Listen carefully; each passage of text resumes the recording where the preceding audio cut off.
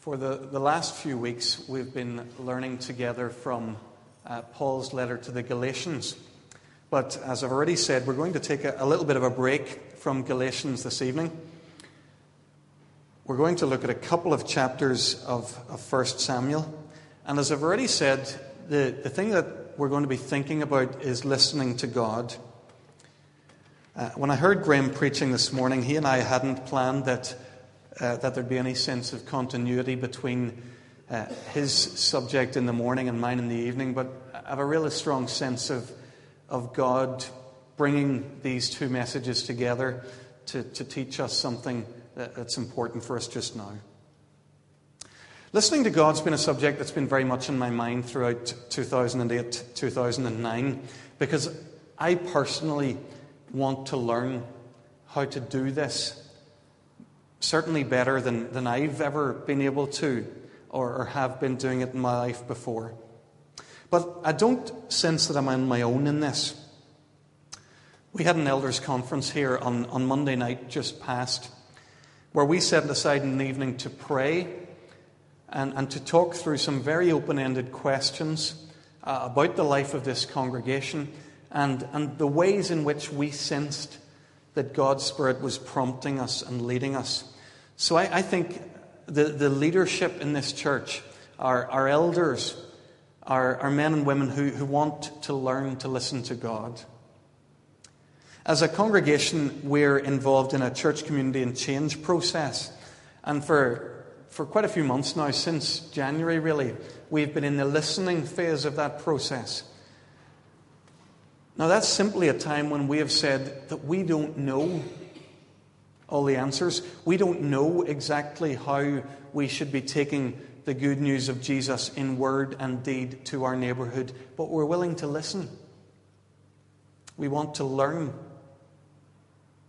So I hope that at least in some measure, that the minister and the elders and this congregation, that collectively we're people who want to learn to listen to God. Listening to God is crucial.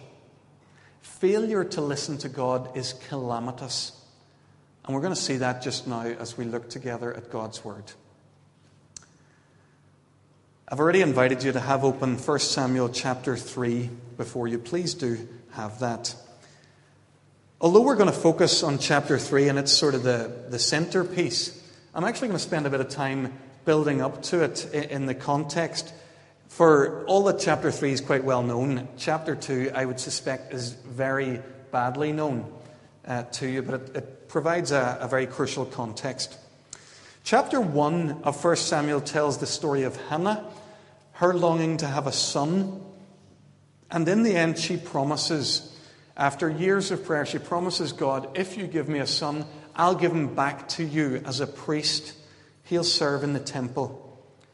And true to her promise, Hannah left her young son Samuel at the temple. And we read in chapter 2, verse 11, that the boy ministered before the Lord under Eli the priest.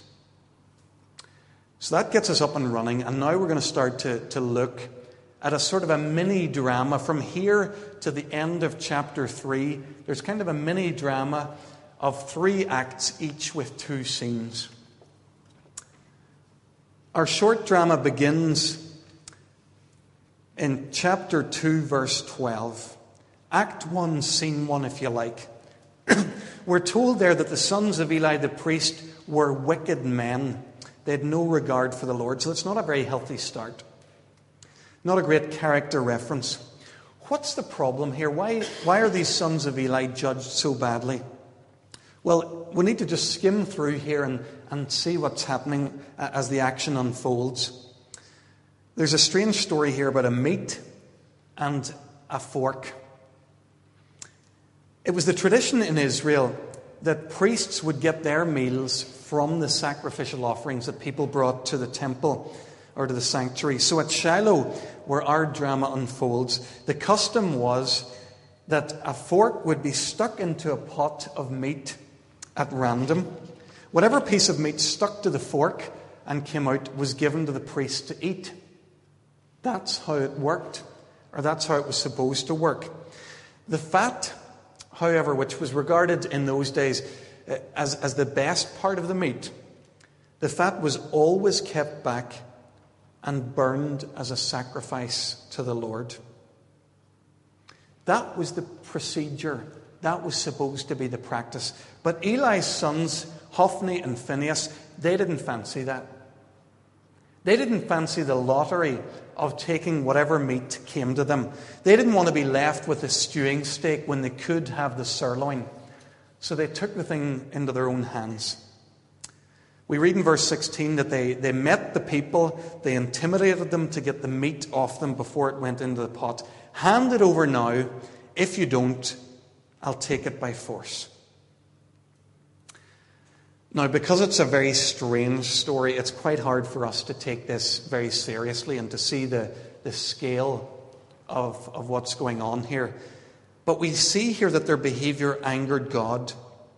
And the reason it angered God is that they're clearly treating God with contempt. Look at verse 17.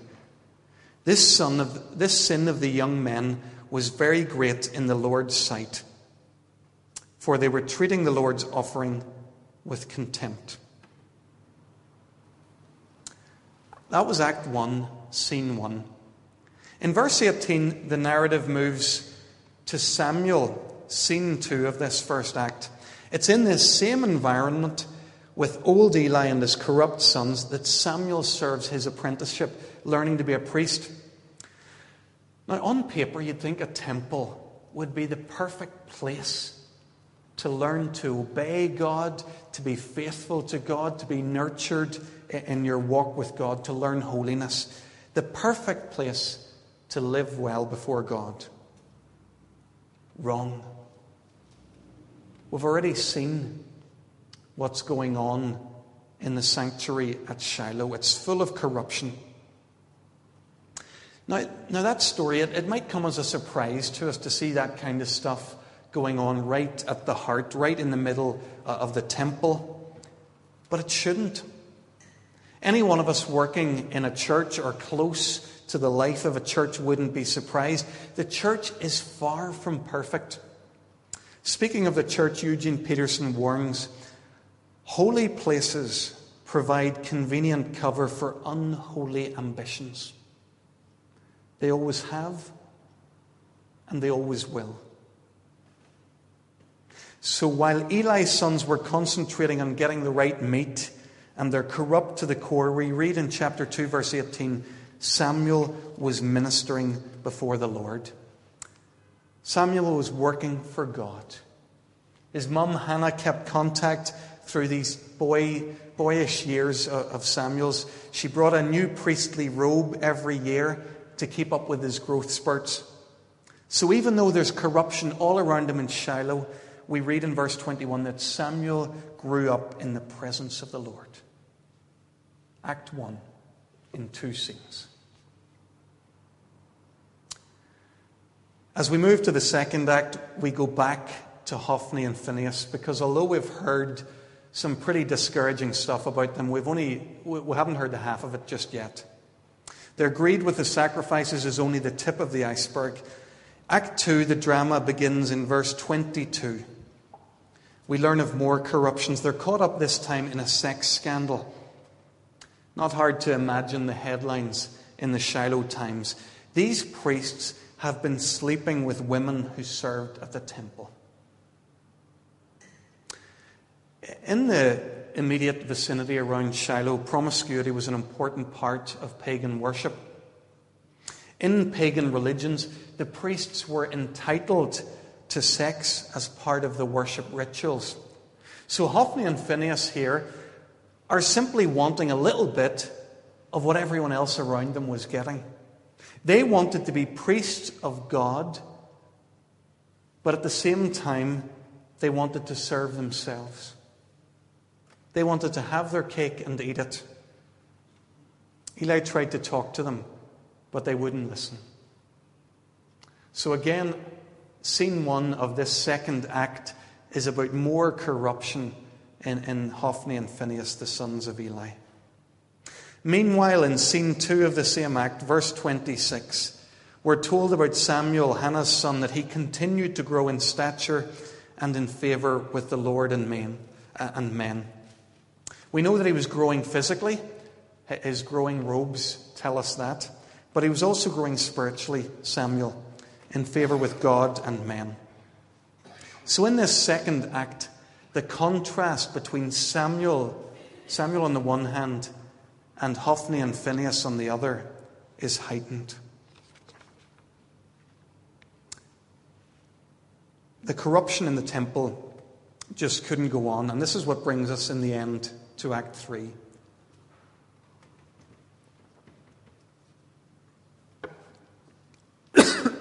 A prophet comes to Eli, and we read of it in verses 27 to 36 of chapter 2.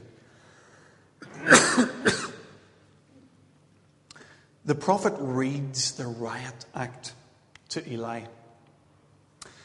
He does this because Eli has been so irresponsible. He's been irresponsible as a priest, yes, but also as a parent. Eli was a priest of God and his sons were priests. He should have looked over their work and watched over them, but he did not. Eli was a negligent father too. These two priests were his sons. He should have been a better father to them and watched over them as they fell into disgrace. So the prophet foretells a time in the near future when priesthood's going to pass out of the family, when Hophni and Phinehas would die on the same day. And it's all sobering stuff. The only scrap of encouragement that we get here in this message from the prophet comes in verse 35. He says, I'll raise up for myself a faithful priest. The Lord speaks and says, one who will do according to what is in my heart and mind. God's going to raise up a new priest. One who will serve God and not himself. And because we have seen the other strand of the story unfold, because we've seen scene 2 of each act, we know who the new priest's going to be. Step forward, Samuel. And now we come to the final scene, Act 3, Scene 2. And it's the passage that we read a moment ago. The whole of chapter 3 tells the story. We read there the story of a young boy, Samuel, hearing God's voice in the night. And the focal point's right in the middle. Verse 10. The young boy speaks these beautiful words. Speak, Lord. Your servant's listening. There's a few interesting things that go on in this very clever biblical story. First of all, the irony that the old, experienced priest, the so-called mentor, doesn't get what's going on, can't hear God's voice. But it's the young boy, the young apprentice who does. Eli's described here as nearly blind. His eyes were becoming so weak that he could barely see. So Eli's not just physically blind. He's blind and he's deaf to God. He's oblivious to the rebellion of his sons.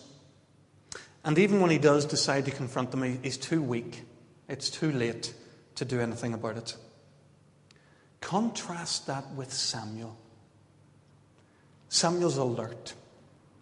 He's growing in the presence of God. He hears God even in the middle of the night. At first, he doesn't recognize God's voice. It's not always easy for us to recognize the voice of God. 3 times Samuel gets it wrong, but soon, with Eli's help, he recognizes that it's God who's speaking to him. And even though it must have been very difficult for him, he passes on faithfully the message that God asked him to give. At the end of our passage, look at chapter 3, verse 19. We read that the Lord was with Samuel as he grew up, and he let none of his words fall to the ground. His prophecies came true. Soon everyone in the land realized that Samuel was a prophet of God. He was somebody who listened to God. Somebody who passed on only what he heard from God.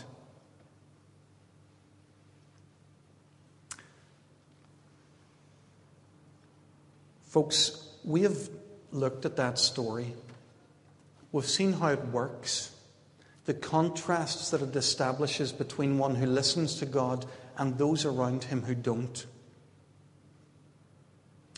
But this is our story. And it's a story that we must enter into. As the drama unfolds in this story, God's Word asks a question of each one of us. Which part am I playing? Which of these roles have I taken? Am I a Hophni or a Phinehas? One who has begun to work for God, maybe with real enthusiasm, but over time, all that I've become concerned with is what I'm getting out of it myself. I started out wanting to serve others in the name of Christ, but now all I'm interested in is how they will serve me. I don't listen to God. I have no interest in what God would have to say. Am I an Eli? Just going through the motions. I've been in this business for so long that maybe I feel like a know-it-all. God himself has nothing to teach me. Have I lost the capacity to hear God? Have I become blind and deaf to what God's trying to tell me? There's a third and a much more inspiring alternative in this story, and it's, of course, the role that Samuel took up and played. Wouldn't it be great if instead of taking the way of Eli or of his sons, we took on the role of Samuel here at Kirkpatrick Memorial? Wouldn't it be great if the minister and the elders and the congregation in this place were collectively a community that said, "Speak, Lord. Your servants are hearing. We're listening. We're all ears to what you're telling us and asking us to do." All sounds wonderful and ideal and a little ethereal just now.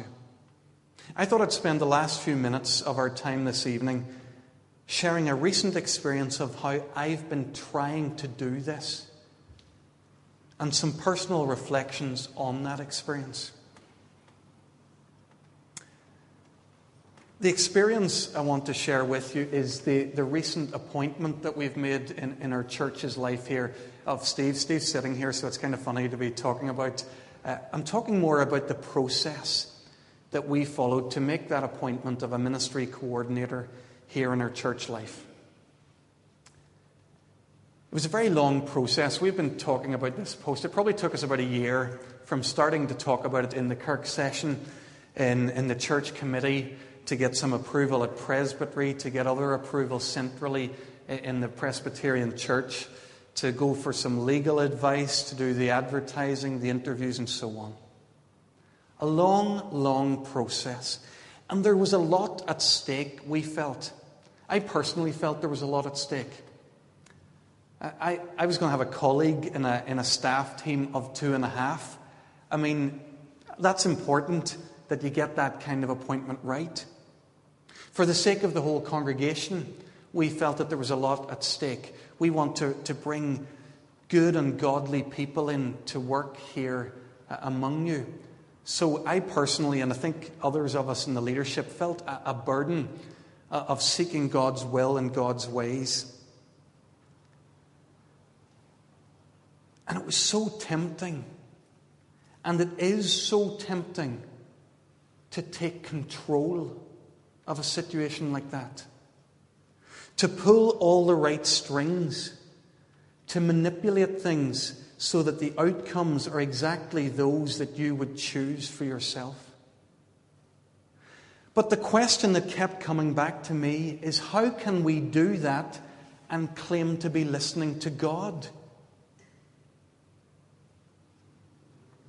How do we live listening to God if the whole world unfolds always exactly as we intend it to? if we always manipulate everything, organize everything, and control everything? It got me thinking about prayer.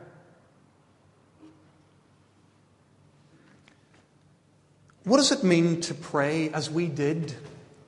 We prayed, I prayed personally, we prayed in our Kirk session, we invited you in the congregation to pray. What does it mean to pray, Lord, please bring us the right person?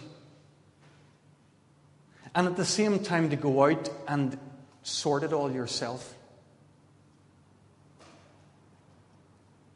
What does prayer mean in that context, if anything? Friends, prayer and manipulation cannot live together. Prayer and ruling the world yourself cannot coincide. That doesn't make sense. And the reason I found myself thinking along these lines, I've been part of communities which made a great song and dance about public prayer, and then behind the schemes, all the strings were being pulled. Every deal was being done. Everything was being set up as though God didn't exist. What does it mean to listen to God?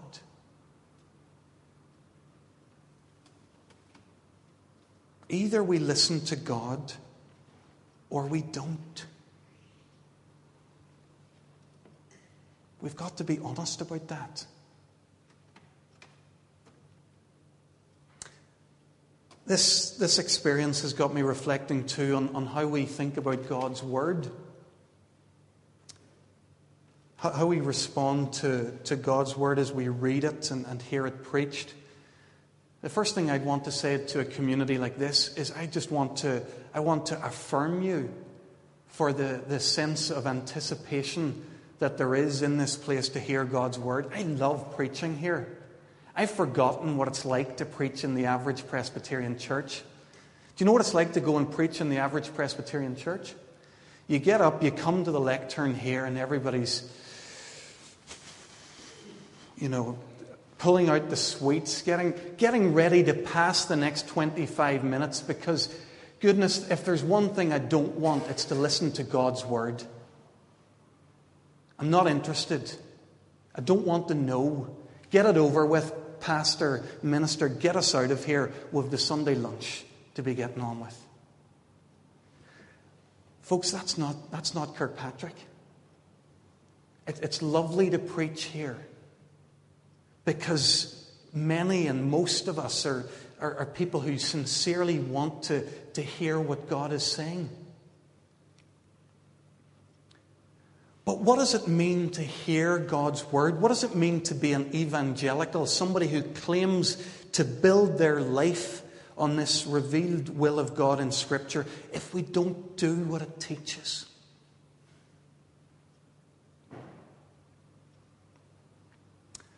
Friends, we must learn to obey more and more what God shows us in His Word. Jesus puts it very plainly, and it's a verse that's beginning to become very crucial in my life. Jesus says, if you love me, you'll obey my commands. It's kind of simple. If you're really convinced by who I am, by what I'm doing in the world, if you've grown to love me, you'll start to do the things that I call you to do.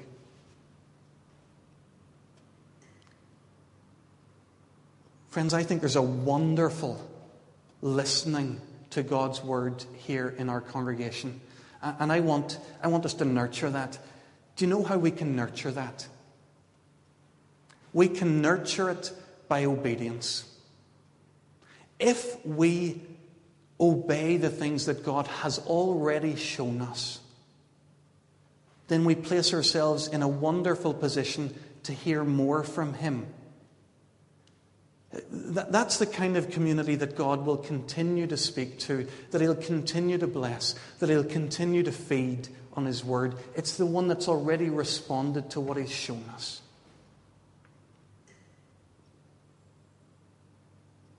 Friends, we've been thinking here this evening about what it means to listen to God.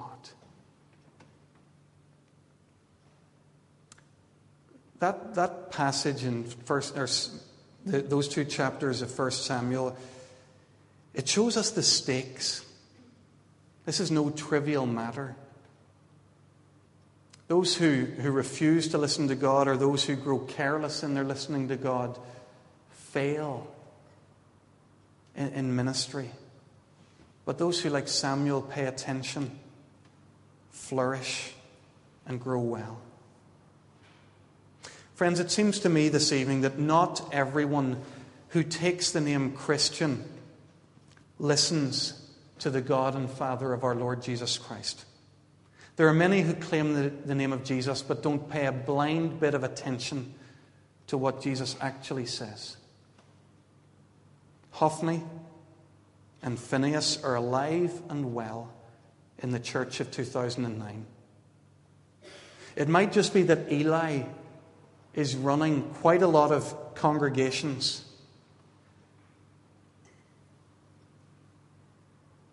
It's often the case that God is speaking and that no one is listening. Friends, we want, don't we? We want something different. We want something better. We want to be like the young boy Samuel, young men and women who hear God's voice when He speaks to us. Remember, this is going to take time to learn. We won't recognize God's voice immediately. We won't always understand it exactly in the first instance. We won't always be sure of where it's going to take us in the long run. But we will listen. We will pay attention. We'll obey those things that have become clear to us. It's my prayer that Kirkpatrick Memorial will be a place where the minister and the Kirk session and members throughout the congregation will join together, where they'll speak with one voice and they'll say, "Speak, Lord. Your servants are listening." Let us pray.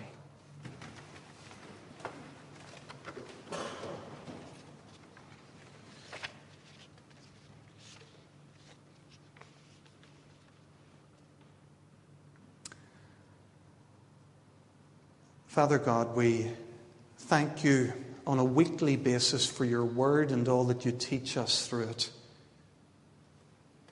Lord, we thank You too for the other ways in which You speak to us, by the direct promptings of Your Spirit, by a word from a friend or a circumstance in our lives. Lord, we live in a life where if we pay attention, we know that You do speak to us. Lord, help us not to play games with You. Help us not to act as though we're obedient listening people when clearly we've no intention. Help us instead to hunger and to thirst after You. Help us to learn to discern Your voice, to recognize it as Yours, and to obey it. Lord, make us, individually and collectively, people who listen to You.